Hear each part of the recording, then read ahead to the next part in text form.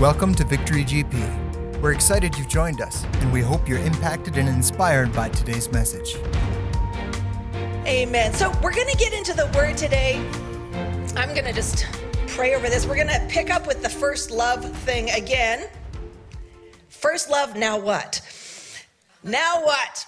Okay, so God, we just thank you today for your word. We thank you for the invitation that you're calling us to know you more, to love you well, to experience your fullness, to experience your heart. And we invite you, Holy Spirit, to just teach us today, to show us where we need to go, to show us how to experience you at deeper levels. And I thank you, Lord, for just allowing us to see places where maybe, God, we can shift, places where you're drawing us into that sweet spot with you that maybe we've walked right past the opening in the past. But Lord, there's more and more and more of you to experience. And so we lean into your word today. We thank you that it transforms us, God.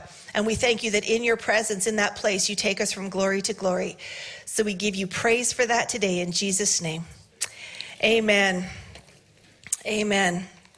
Well, we've got this really interesting thing that God's calling us into, and it's so abstract. It's so, as we talk about first love and we talk about faith and we talk about the core stuff that God's calling us into, sometimes it can be difficult to be like, what does that look like practically speaking? Like, I don't feel like I can just sit there and, pray for 3 hours at a time, or I don't feel like I know how to engage in that way. I've got like real issues, real stuff. But we need to understand that when God calls us towards a topic, it's because it's the stuff that we really need. Whether we think we need it or not, whether we think that that's the issue or not, it's going to be the thing that is the real cry of our heart. It's the real thing that God's leading us into. And so pressing into that a little bit further, we're going to walk through some of the stuff. We actually sang a bunch of it this morning, Neil, so thank you. We sang it, now I'll just give you scripture references for it. Basically, that's how that works. So God's obviously saying something to us about how we trust him, how we engage him. I was thinking about, even Wayne and I were talking this morning with the prayer thing starting tonight, like, what are we expecting? And what would happen if, we're 6 or 8 weeks into this, we're doing the book, we're studying, we're learning, we're praying, and nothing really has changed? What would our response be? And I think sometimes what we don't realize is that we're looking for, like, I want some big ticket item. I want some big breakthrough. I want some big promise to be revealed. But underneath it all, what we're actually pursuing and what we actually crave is him. And 100% of the time, when God calls us into his presence to meet with him, to learn from his word, to pray, to experience him, he's the reward. He's the reward. And so when we come at that place, then we're looking at his face. We're not just hunting at his hand. What does he have? What does he have? What does he have? We want to know who he is, how he operates. And that becomes the foundation for experience what he has. What he has is a byproduct of who he is. It's the outcome of who he is and how we experience him. So we want to lean into who he is. Hebrews 11:1 says, now faith is the substance of things hoped for, the evidence of things not seen. It is the substance of things hoped for. So I got to have enough faith. I got to have enough faith. I'm standing on the word. I'm standing on the promises. I got to have enough faith. Well, faith is the substance of things hoped for. So what are you hoping for? What does hope even mean?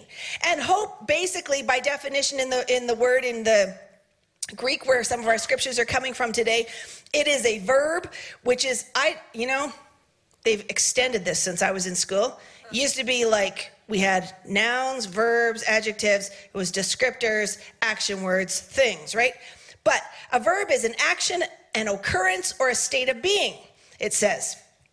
It means to expect or to look for, or specifically to trust. Trust is a word that came out already in worship this morning. Trust is the big ticket item. Trust is the thing that most of us have issues with. Trust can be challenged because of life experiences, because of people we've been in relationships with, because of past circumstances. Trust can be a thing. Some people trust easy, most people don't. Most people, trust is a thing. So if faith is the substance of things hoped for, or if faith is the substance of the action of trusting, it's hard to stand in faith if you don't actually have the action of trusting. If I can't put into practice my trust, I'm going to have a hard time standing in faith, which means when God tells me to do something or he says something, my internal dialogue is going to be, how do I know this is true? Why should I trust this? I don't know if I can step out. Is there proof? I need 19 other people to confirm this for me. I need to make sure that it comes in multiple ways and multiple sources because I'm not sure that I trust what I'm hearing right now. Does that make sense? So we can say, have faith, stand in faith. You just need to be in faith. Great, but if I don't trust, faith has nothing to land on.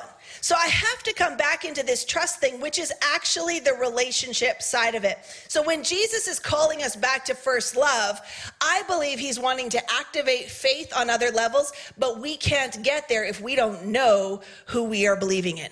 If we don't actually trust his heart, we don't actually trust his nature. When we come into Christ, we are not just coming into a belief system, we are coming into a relationship. Hopefully you all know that. It's not just an idea. He's not just a way of structuring our lives. Christianity is not just a way we manage our faith. It's a relationship with the living God, and relationships have to be cultivated. Relationships have to be pursued. It was funny, I was watching this epically boring documentary yesterday. I was on the edge of a nap, so in fairness. But it was on these people who have spent like a long time, like years. Every year they cycle back because they're trying to find Noah's Ark. And I'm like, they climb mountains. They have to get all kinds of permits. They have to, it's in the middle of this place that has like incredible, like Mount Ararat's in the middle of incredible political unrest and nations that are fighting against each other. It's also near a volcano. It's also covered with a glacier. There's like all this crazy stuff. So if anything shifts or shakes, what they thought they saw, it disappears again. So they've been like drilling for years, and they drill down. They have like guys doing, like sonar and everything, and they're trying to find, and it looks like there's a thing that's about the exact same size as it should be for that. That's the ark, so they're drilling down, and, it's a thing. I'll save you the time. They don't find it. And unless you were looking for a nap, but the interesting thing about it was, they said, it is one of the pieces of biblical history that it is in most of the stories. Most of the populations around the world have their written history, and then they have the spoken history. So the stories that get told from one generation to another. And Christianity, Judaism, Islam, and multiple other faith bases around the world, like something like 90%, have the story of Noah's Ark in their verbal dialogue. They have different ways of explaining it. There's different details, like how many people were on the boat or whatever, but the basics are there. And so the reason that they're trying to find the actual boat is because they want proof that it's not just a story, but that God really exists. Because if they can find the boat, it proves that that person really existed. There was an actual relationship between Noah and God, and therefore God really exists. And so it's got this whole big connotation to it. But I thought it was so interesting that like millions and millions and millions of dollars have been spent trying to prove that God exists, because if God really exists, it changes everything. Now, I hope you know today that God exists. And what I catch out of that dialogue is, if God exists, then if they say it on the documentary, then I have to believe it for myself. If God exists, then that changes everything. It literally should change everything. So I have to come into a place where if he really exists, and I know that to be true, I am willing to have any part of my life change. I am willing to have him. If he's actually God, then I am willing to trust him with how my life plays out. I'm willing to trust him that he knows stuff I don't know, that he's leading me places that I haven't been, that he has a plan that I maybe can't see, but I'm choosing to trust him, and I'm leaning into the actual relationship. And when the relationship is there, then the things that he instructs me are easier to understand. I'm familiarized with his voice. I'm familiar with how he talks. I'm familiar with, the tone and the function of how he normally does things. It's like this thing that's happened if you've ever played like group games, like Pictionary or Password or whatever, where you're trying to convey to a partner a word without saying it, right? Or minimal hints. You don't want to play with the people that have been married for 40 years. Because they just look at each other and they're like, oh yeah, it's a dog eating an ice cream cone. For sure it is, yeah. They know each other's language and stuff, and it's just like, you just know you're gonna lose. If they've been together long enough, they've got their way of talking, they know stuff. It's like that with God. When people come and they'll say like, I believe God's directed me to do this and this and this, and other people are like, how do you even know that? God doesn't talk to me. Yeah, he does, but we have to build on the relationship. And the more we learn his voice, the more we experience his presence, the more we get in the word and figure out his nature and experience who he is, the more we pursue that first love, the quicker we are to go, yep, that's what he wants. I can see that. Yeah, no, that's totally like him. That would be just like God to do that. Like, it's just quick for us, right? So we want to pursue the relationship and not just the what do I do? How do I do Christianity? How do I do faith? We're going to start tonight with this Bible study on prayer. We're not going to talk about how we do prayer. We're learning how to communicate with him. That's pursuing the relationship. Prayer is literally just communication. So we're going to help. And that's like every, whether you're in business or a family relationship or whatever, we all need to learn how to communicate with the people that are around us. So when we learn prayer, we're pursuing him and we're figuring out how to talk to him. How's the best way to express our heart? What is that he wants to hear from us? We're learning that. We're learning the relationship. But we naturally, as humans, have a tendency to pursue the do instead of the who. So we need to learn when we're talking about faith, even though I do need to understand how to have a breakthrough financially. I do need to have an understanding of how to have a breakthrough in relationships, in my job, in my business, in my purpose, whatever. What I really do need is to find the one who holds it all and has all the answers. In him is everything that I need. Acts 16, 30 and 31 is a good example of this. This is when Paul and Silas had been in prison doors opened, nobody left. And then the prison guard comes and he says, he brought them out and said, sirs, what must I do to be saved? Right? Because that's the first response. What must I do to be saved? So they said, believe on the Lord Jesus Christ and you will be saved, you and your household. Okay, so I need to believe. That's what I need to do. I need to believe. I just need to believe. I believe. What does that even mean? Like, I believe. Okay, how is that a do? It doesn't make any sense unless it's connected to the who. Believe on the Lord Jesus Christ. There's an actual connection part of a who that they're meant to connect with. The weird thing about this word believe on the Lord Jesus Christ, it actually means, again in the translation in the Greek, to have faith upon, to entrust, or to put trust with. So if trust is the actual action of expecting or looking for, I have the action of trust, and believe on the Lord Jesus Christ means to put trust with, then literally what must I do to be saved? I need to put my trust in actively Jesus Christ. I actively trust him. I actively put my life in his hands. I remember one trip, Wayne and I were traveling through Los Angeles, and we had to take a shuttle from one terminal to the other. In hindsight, we should have just walked. Turns out that like the buses and the shuttles and all the stuff was just it was a thing. And we get in there and there's music pumping. And there's this like large black lady, and she's like, oh, I'm about to drive this bus. And we're like,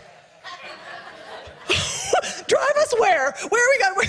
We're like hanging onto the pole, and she's like zipping around because, we got on and said we've got a pretty short connection. Well, she made it. She got us there. But we have this immediate response of not, can she get us? It's, do we trust her? Because she seems a little jacked up, Do we want to put our life in her hands? Is what we're asking ourselves, right? Do we actually feel like she's got the goods to get us there in one piece? When we trust the Lord Jesus Christ, it's not just, do you want to join this religion? Do you want to become a Christian, whatever that means, right? People's different perceptions of it. It is, do you believe in your heart that Jesus is who he says he is? That he actually died, that he actually rose again, that he actually lives right now, that he's made a way for us to experience God person to person, heart to heart? Do we actually believe that there is a king who is above all kings? There is a Lord who is above all lords. There is a God who is above all small g gods, and he actually has invited us into his family, and therefore he is worthy of me putting my life in his hands, giving it to him, accepting the life that he's offered to me, and moving into a new way of being. That's a whole different kind of thing than believe in. No, put your life in his hands, right? Put your life in his hands. We got a paper in the mailbox. Maybe you did the other day too, because there's a certain group that is celebrating the memorial of Jesus' death.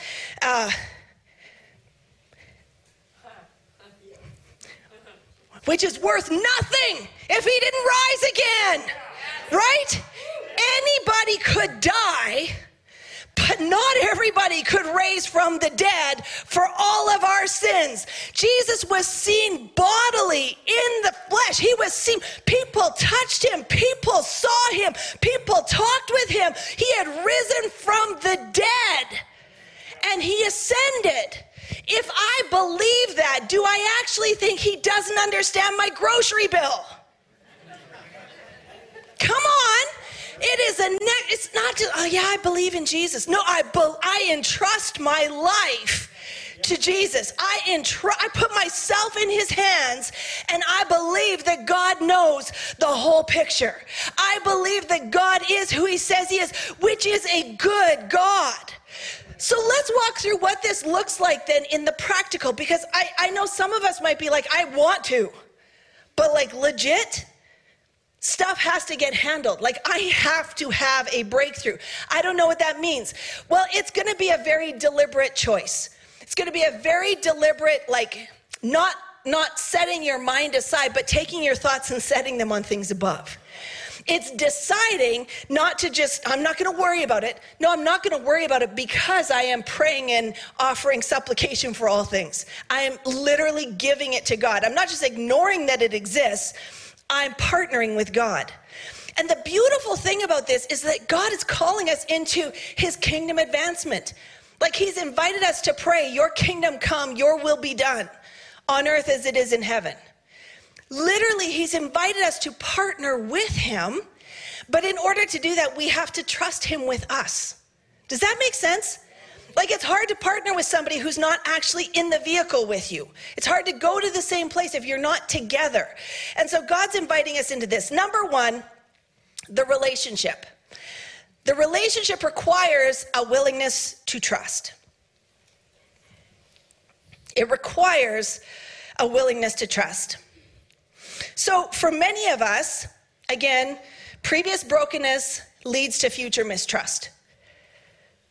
I've been hurt in some way. I have been dismissed. I have been broken. I have been damaged. I have been, whatever has happened. Maybe every, father figure in your life has lied to you or failed to you. And so when you hear that he's a good father, it's like, what is that? I don't even know how to process that. Trust, though, requires us, when we're talking about trusting Jesus, we have to decide that the trust is warranted by who he is, not by my past experiences. We have to determine to separate him from our earthly relationships. God is not man. He's God. And so just a couple scripture verses for that. Numbers 23:19. And maybe some of us, you just need to study on this. Maybe the trust factor is actually really difficult for you. But this, God is not a man that he should lie, nor a son of man that he should repent.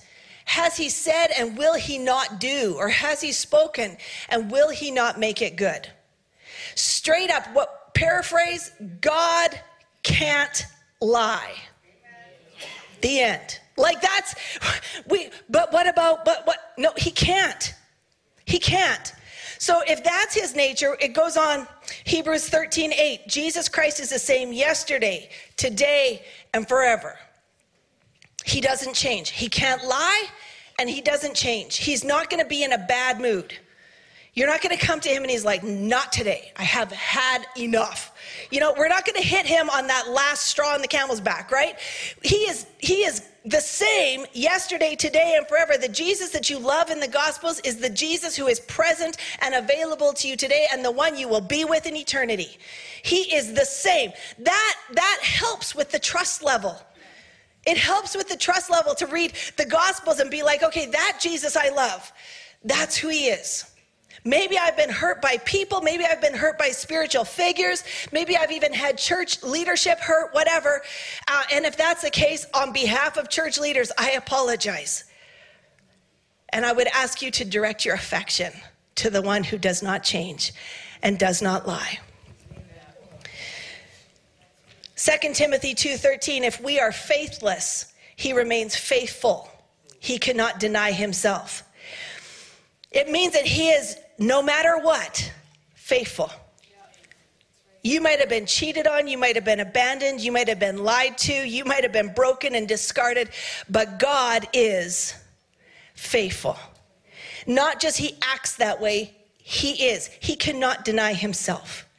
He is faithful. So from that premise right away, when we say, okay, belief is to trust, hope is to trust. So if I'm going to have faith, and faith is the substance of things hoped for, and hope is really trust, and trust means I actually to entrust myself into, then if I'm going to have faith in God, I have to decide to entrust my life to the one who cannot lie, who does not change, and is utterly faithful. Doesn't that just sound life-giving? I mean, honestly, that's how this process works. So when we receive Jesus by faith, we must decide to trust. There's an old hymn by Louisa Stead. Some of you know it. That 'tis so sweet to trust in Jesus, and I love her words on this one.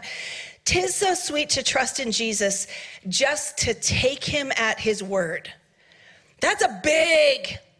It's a line, but it's a big statement. To trust in Jesus, just to take him at his word. How do I know you're going to do it? How do I know that's who you are?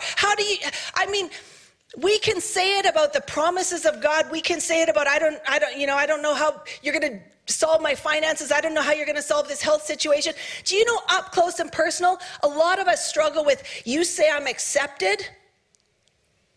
You say I'm loved. You say I've been adopted into the family. I don't know why you would do that. How do I know that's true? I wouldn't do that if I was you. If I was God, I would not accept me. I would not choose me. So how do I know? And we struggle with the very core basics of looking in the mirror and saying, I'm loved by God. I'm seen by God. But we have to decide to receive that by faith and entrust ourselves into who he is, to take him at his word. It goes on, it says, just to rest upon his promise, just to know, thus saith the Lord. Jesus, Jesus, how I trust him, how I've proved him o'er and o'er. Jesus, Jesus, precious Jesus, oh, for grace to trust him more. Isn't that beautiful?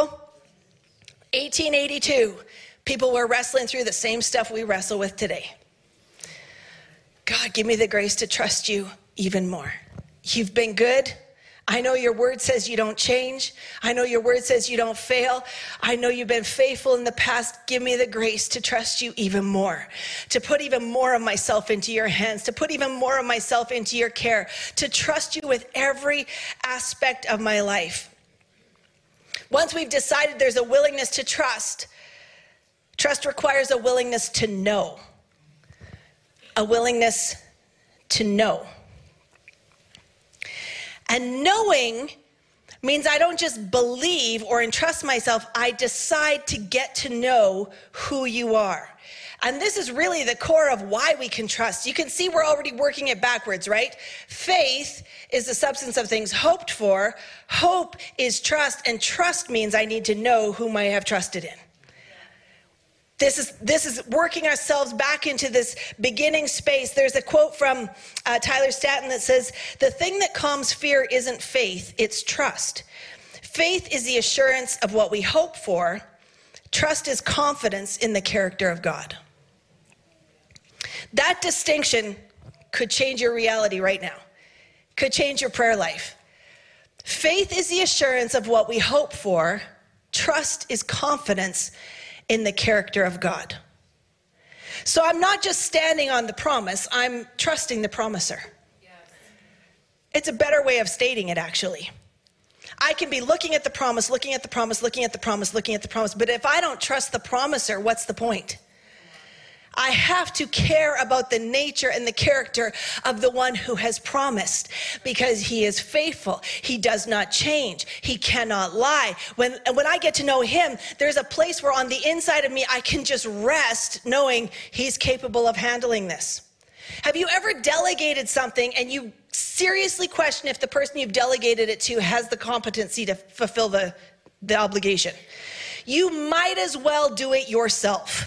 Because you're so tense, it's so painful watching somebody or something that you've delegated out, and you're like, oh, no, got it, you got it, that's good, okay, yeah, and you get to the end of whatever happened, and you need a rest because it was so exhausting supervising.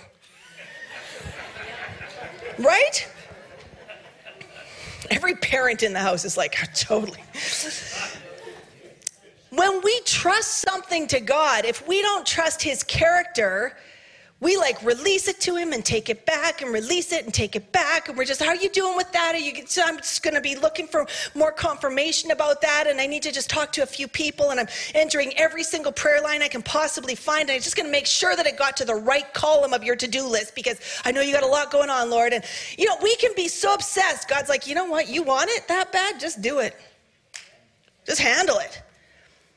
Or cast your cares upon me, because I care for you. We benefit. The place of rest, the place of life comes from learning his character, choosing to know him. The issues that we have, the things that we need answers, because he wants to bring in a harvest. That's just one example. It's the things where literally you've got this issue with a person and it really needs to work out, and you just like, God, smite them. And you can find agreement in the word in the Psalms of King David when he's having a moment, and you're like, I am praying the word, Lord. And God's like, you know what? Bless them. What? Bless them.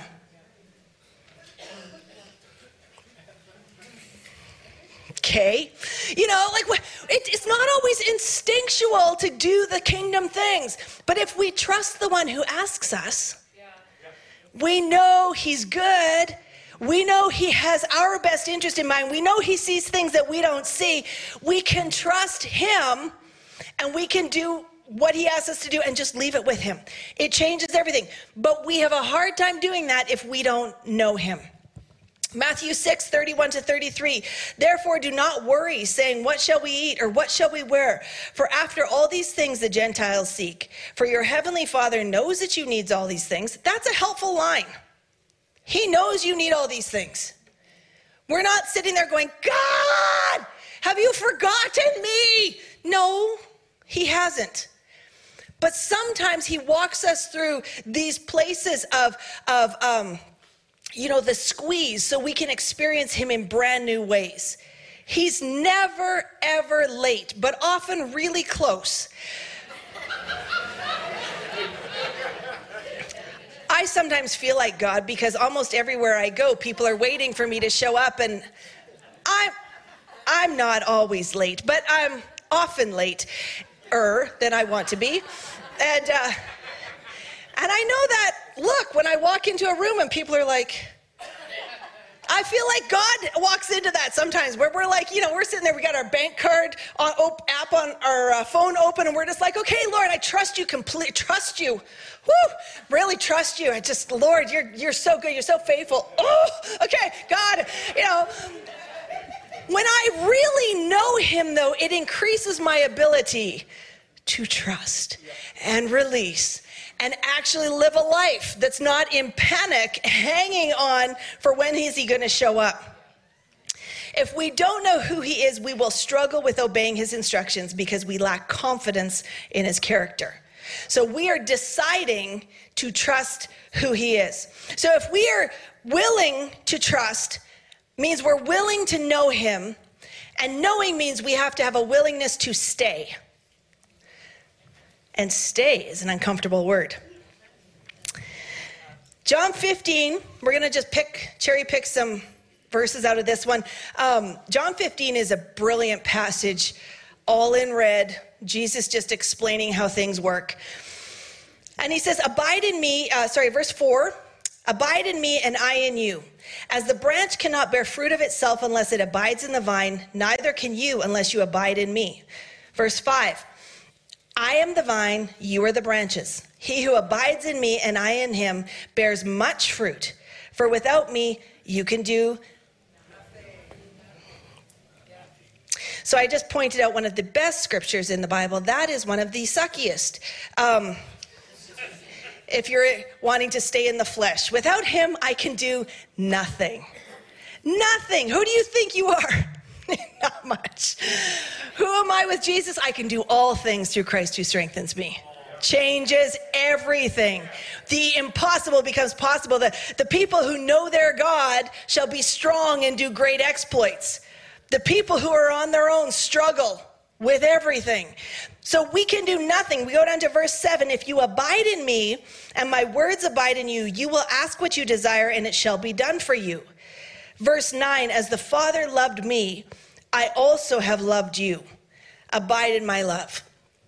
This passage calls us into this place of relationship that is incredible. It's this place where God's like, honestly, I literally want to pour my life through you. I want you to be in me and me in you, and let's do this thing together. And if you do, you need to understand that the undercurrent behind the whole thing is radical, perfect love. And that the product of your life will be fruit, and it's going to be good fruit, and it's fruit that remains. Isn't that what we all actually want out of our lives? Don't we want to be fruitful? You don't want to get to the end of your life and you're like, well, I survived. What'd you do with your life? Not much. I survived. I have been here a lot of decades. What's the fruit of your life? What's supposed to come out of your life? What is the passion and the purpose and the dreams that he placed in you when literally he knit you together in your mother's womb? That stuff doesn't really have the opportunity to express itself unless we are abiding in the vine, unless we are connected to Jesus. So we have to decide to stay in the relationship, even when we don't understand what's going on, even when it's not moving as quickly as we thought, even when God's not saying the things that we want him to say, or he's not moving in obvious ways that we want him to move. We decide to stay and draw on the relationship. Abide means to stay in a given place, state, or relationship in expectancy, to dwell, to continue, to endure, to remain, and this is my favorite, to stay present. This is what abide means. It means to stay present. We'll get there in a minute. We will stay in the relationship. We will stay in that place with him. We will stay in pursuing him. But I've been praying for years and it hasn't happened. Stay. Abide, draw. Don't just sit there and say, I've been quoting the promise back to you. Lord, I've been claiming it for 10 years and you haven't done it. You trust the promiser. You get to know the promiser. You stay in the relationship. You trust that he's faithful to his word. If that's what his word says, great. Now get to know him. Put a draw on him. We don't question him because we're questioning the outcome of the the thing we've been praying for. We stay in that place of pursuit and we draw from him. We lean into him. Abiding, the actual draw to stay in a given place, to stay in a given state, relationship, expectancy, to continue, to endure, to remain, to be present, is a direct challenge to self-will. I want to fix it. I want to help you, Lord. I want to make it happen. I want to do something. And when Jesus is like, you know what, then I want you to just spend some time with me. I want to walk with you today. I want to talk with you. I want to teach you about some random thing that has nothing to do with this particular promise. What is abiding like? It's drawing on him, what it is he wants to give you. Challenge to the self-will. My will has to decide I'm going to stay. I'm going to pursue you. I'm going to trust you. I'm going to get to know you. I'm going to put my life in your hands. John 15:5 in the Passion Translation. I love this breakdown of it. It says, I am the sprouting vine and you are the branches. As you live in union with me as your source, faithfulness will stream from within you. But when you live separated from me, you are powerless. That breakdown, that interpretation of this scripture is beautiful. As you live in union with me as your source, fruitfulness will stream from within you, but when you live separated from me, you are powerless.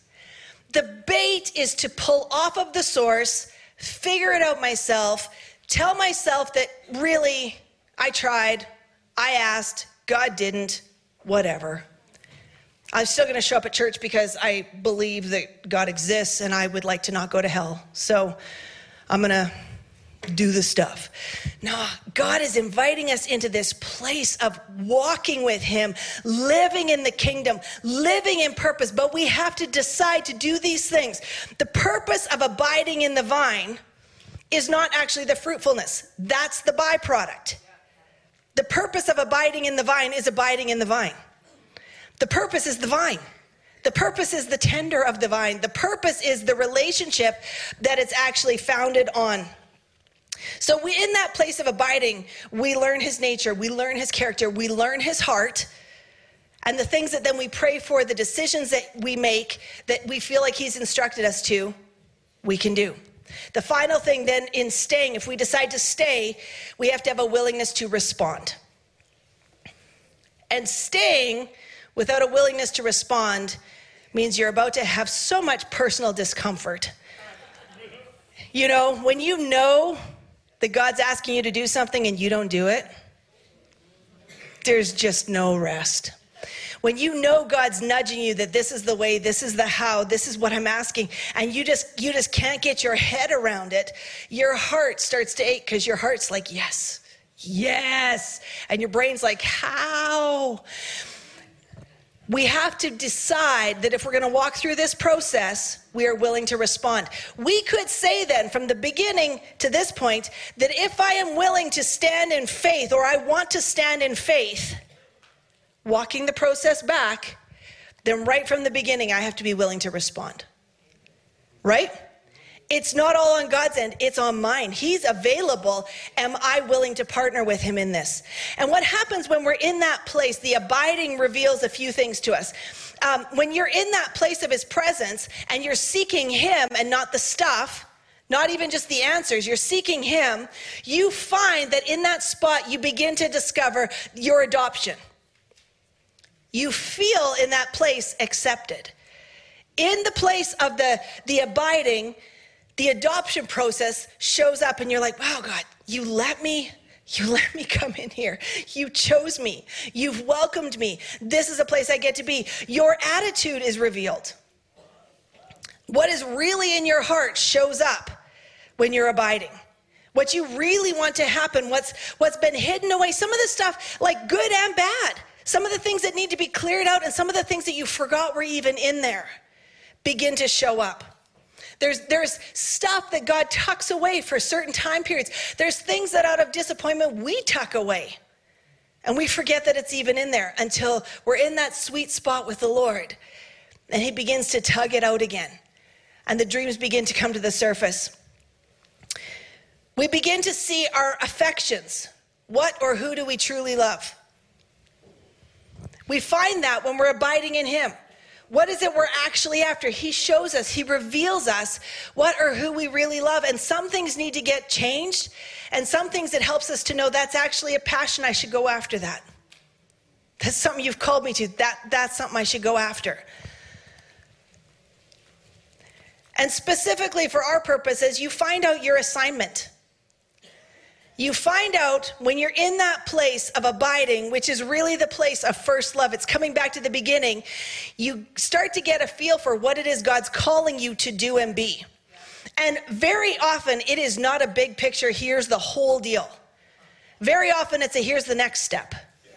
And when you take the next step, you're like, dude, this is awesome. I can't believe I get to do this. And God's like, yeah, now do this.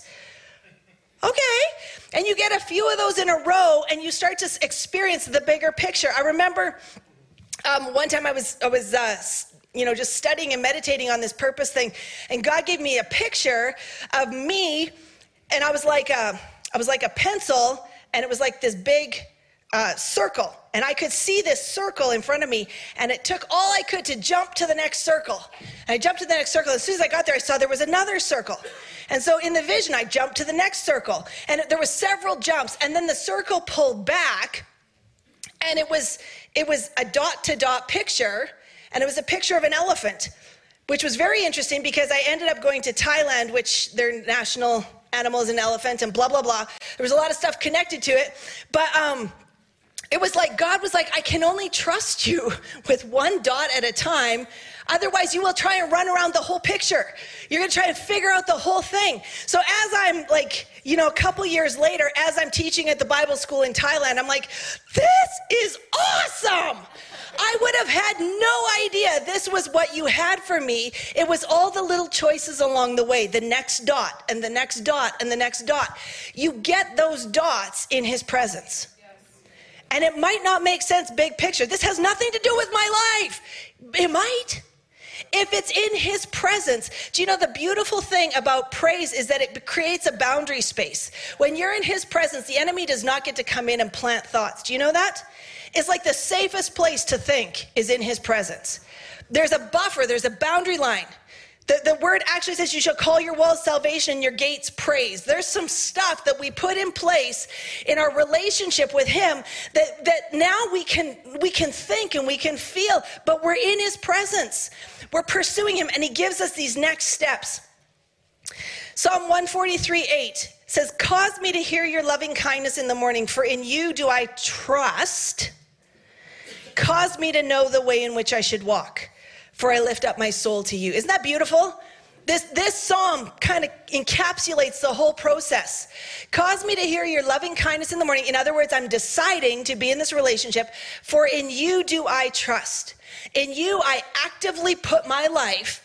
Cause me to know the way in which I should walk, for I lift up my soul to you. I am deciding that my life is yours. You tell me what you want to do with it. What a fabulous way to live. That is so much better than this is the life I've planned. Could you bless it today, Lord? Just bless us. Just give us your presence. And God's like, you're supposed to be over there right now. Like, why? I mean, he loves us. His grace and his mercy is there. But the sweetest place to be is exactly where he wants us to be, doing exactly what he's asked us to do, standing on the edge of faith because we trust the one who is faithful. What a beautiful spot. John 15:16 again. You did not choose me, but I chose you and appointed you that you should go and bear fruit, and that your fruit should remain, that whatever you ask the Father in my name, he may give you. Our prayer life comes into agreement and into alignment with the correct assignment when we're in his presence. When we know him, we get to know his heart and we pray accurately. We absolutely should pray the word. That is our foundation point. We pray the word. But the word also needs to be understood in relation to who he is. So that we can cherry pick scriptures. You can find pull a verse out of context for pretty much anything and say, I'm praying the word. Are you praying his intention though? Are you praying his nature? Are you praying his heart? And how do we know that? Like there's people who quote, they're praying like, as you say in Job. Well, that was Job's bad friend that said that. That was, the whole book of Job is a dialogue, and some of it's not so good and some of it is good, And so you want to work the context of what it is. And you understand the context when you understand the one who said it. The maker, the one who holds the world together. This is what God is calling us to. When you are abiding in him and honoring him and getting to know his heart, prayer becomes effective. Not as a matter of reward, not because you spend time with me, I'll answer your prayer, but as a matter of accuracy. The accuracy comes because I know who he is and I'm praying in agreement to his will. Yes. That changes everything. We know, I'm just going to have the worship team come. We know that the purest example of this that is just written out for us is the restoration of Peter, or my opinion, the purest aspect of this is in John 21. And it's when Peter has betrayed Jesus and he's gone off and he's done his own thing. And he's in, he's in a bit of despair.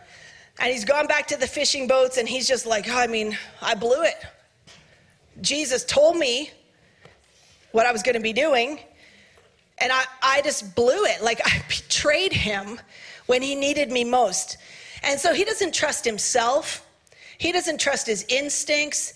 He doesn't trust that what he's experienced the last few years is even what he thought it was. The whole thing is a mess. And Jesus comes to him, and you know the story. He makes breakfast on the beach. In fact, that's the heading in some of our Bibles, breakfast by the sea, which is beautiful. And Jesus comes, and he doesn't go, dude, like, I expected you to have my back. Like straight up in the garden, I asked you to pray for an hour, and you fell asleep. And then you wake up and cut a guy's ear off. It's like I need more drama on the day I'm gonna die. And this is what you do. And then you show up and you follow me. Great, I think somebody's in my corner. It's great to have the encouragement. And what do? You deny me 3 times. And I hang on the cross and I look down and you're not there. Where are you? See, this is how we play this stuff out in our minds. I felt like God asked me to do this and I didn't, so he's probably ticked at me. I thought God was like this and I clearly misunderstood. If I'm gonna have a talk with God, I know he's gonna expose my heart motives and I'm gonna find out that I suck.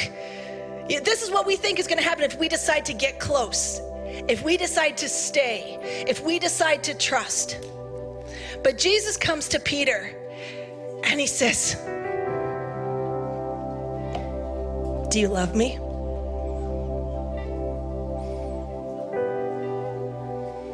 It's the same thing that God's asking us right now. He's calling us back to first love, right?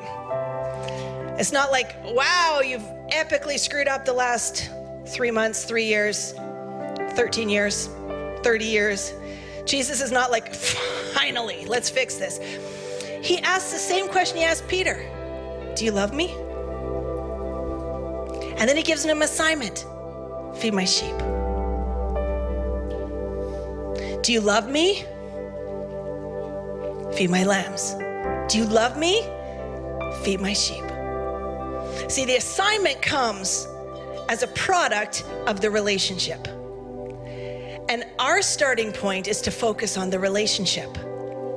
Am I willing to return and come in and pursue first love? Am I willing to stand in faith? Because if I am, then I have to be willing to trust.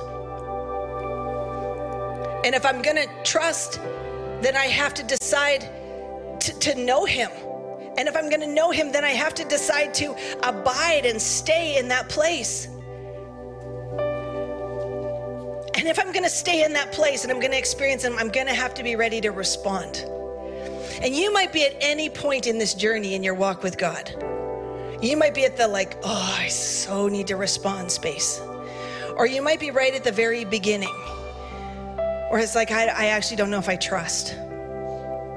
Or maybe it's I have trusted and I feel like it didn't work, and so I've drifted a little bit. And you need to decide to stay. I want to know everything about what I need to do. Learn him. Get to know him. Because when you know him, you'll know what to do. The process that he's calling us into right now is so pure and so beautiful. And I believe the reason that he's asking us to go into this place in this season, I know that there are many in the valley of decision with major life stuff, like jobs, homes, careers, direction, ministry, all sorts of major things. Relationships, you don't even, it's like, oh my goodness, is this actually, like, could that actually be God? Or I don't even know. It's not going to help you to have 12 people come around you and go, yeah, that's totally the right thing to do. You're going to need to hear from him. This is the way, walk in it. And he does that. The word tells us that he whispers in our ear, this is the way, walk in it. It's King David saying, I trust you, show me your way. Show me the path for this life. So I want to pray over us this morning. If you would stand with me. And for each one of us, whether it's stepping into a deeper relationship with God or it's stepping into a major decision, that we would experience him. And it is very personal. We only know where we're at. But I know that this morning, if you feel like you can't trust him, you don't know him yet. Because he is trustworthy. If you feel like it's hard to abide and to stay, there's more to experience because he is good. His love is so good. For those whose minds just run all the time, the turmoil, the trying to solve it, the trying to fix it, trying to come up with a solution, trying to figure out what's the best way to move. Be still and know that he is God. Be still. Decide in his presence. I will trust my life to you. I will trust my future to you. I will trust my marriage to you. I will trust my children to you. I will trust my health to you. I will trust my finances to you. I'm going to come in and I'm just going to, God, I'm giving it all to you. I'm praying, I'm communicating, I'm releasing it to you. And God, just show me your heart. Show me who you are. Show me your nature. Show me another part of you that I don't know yet.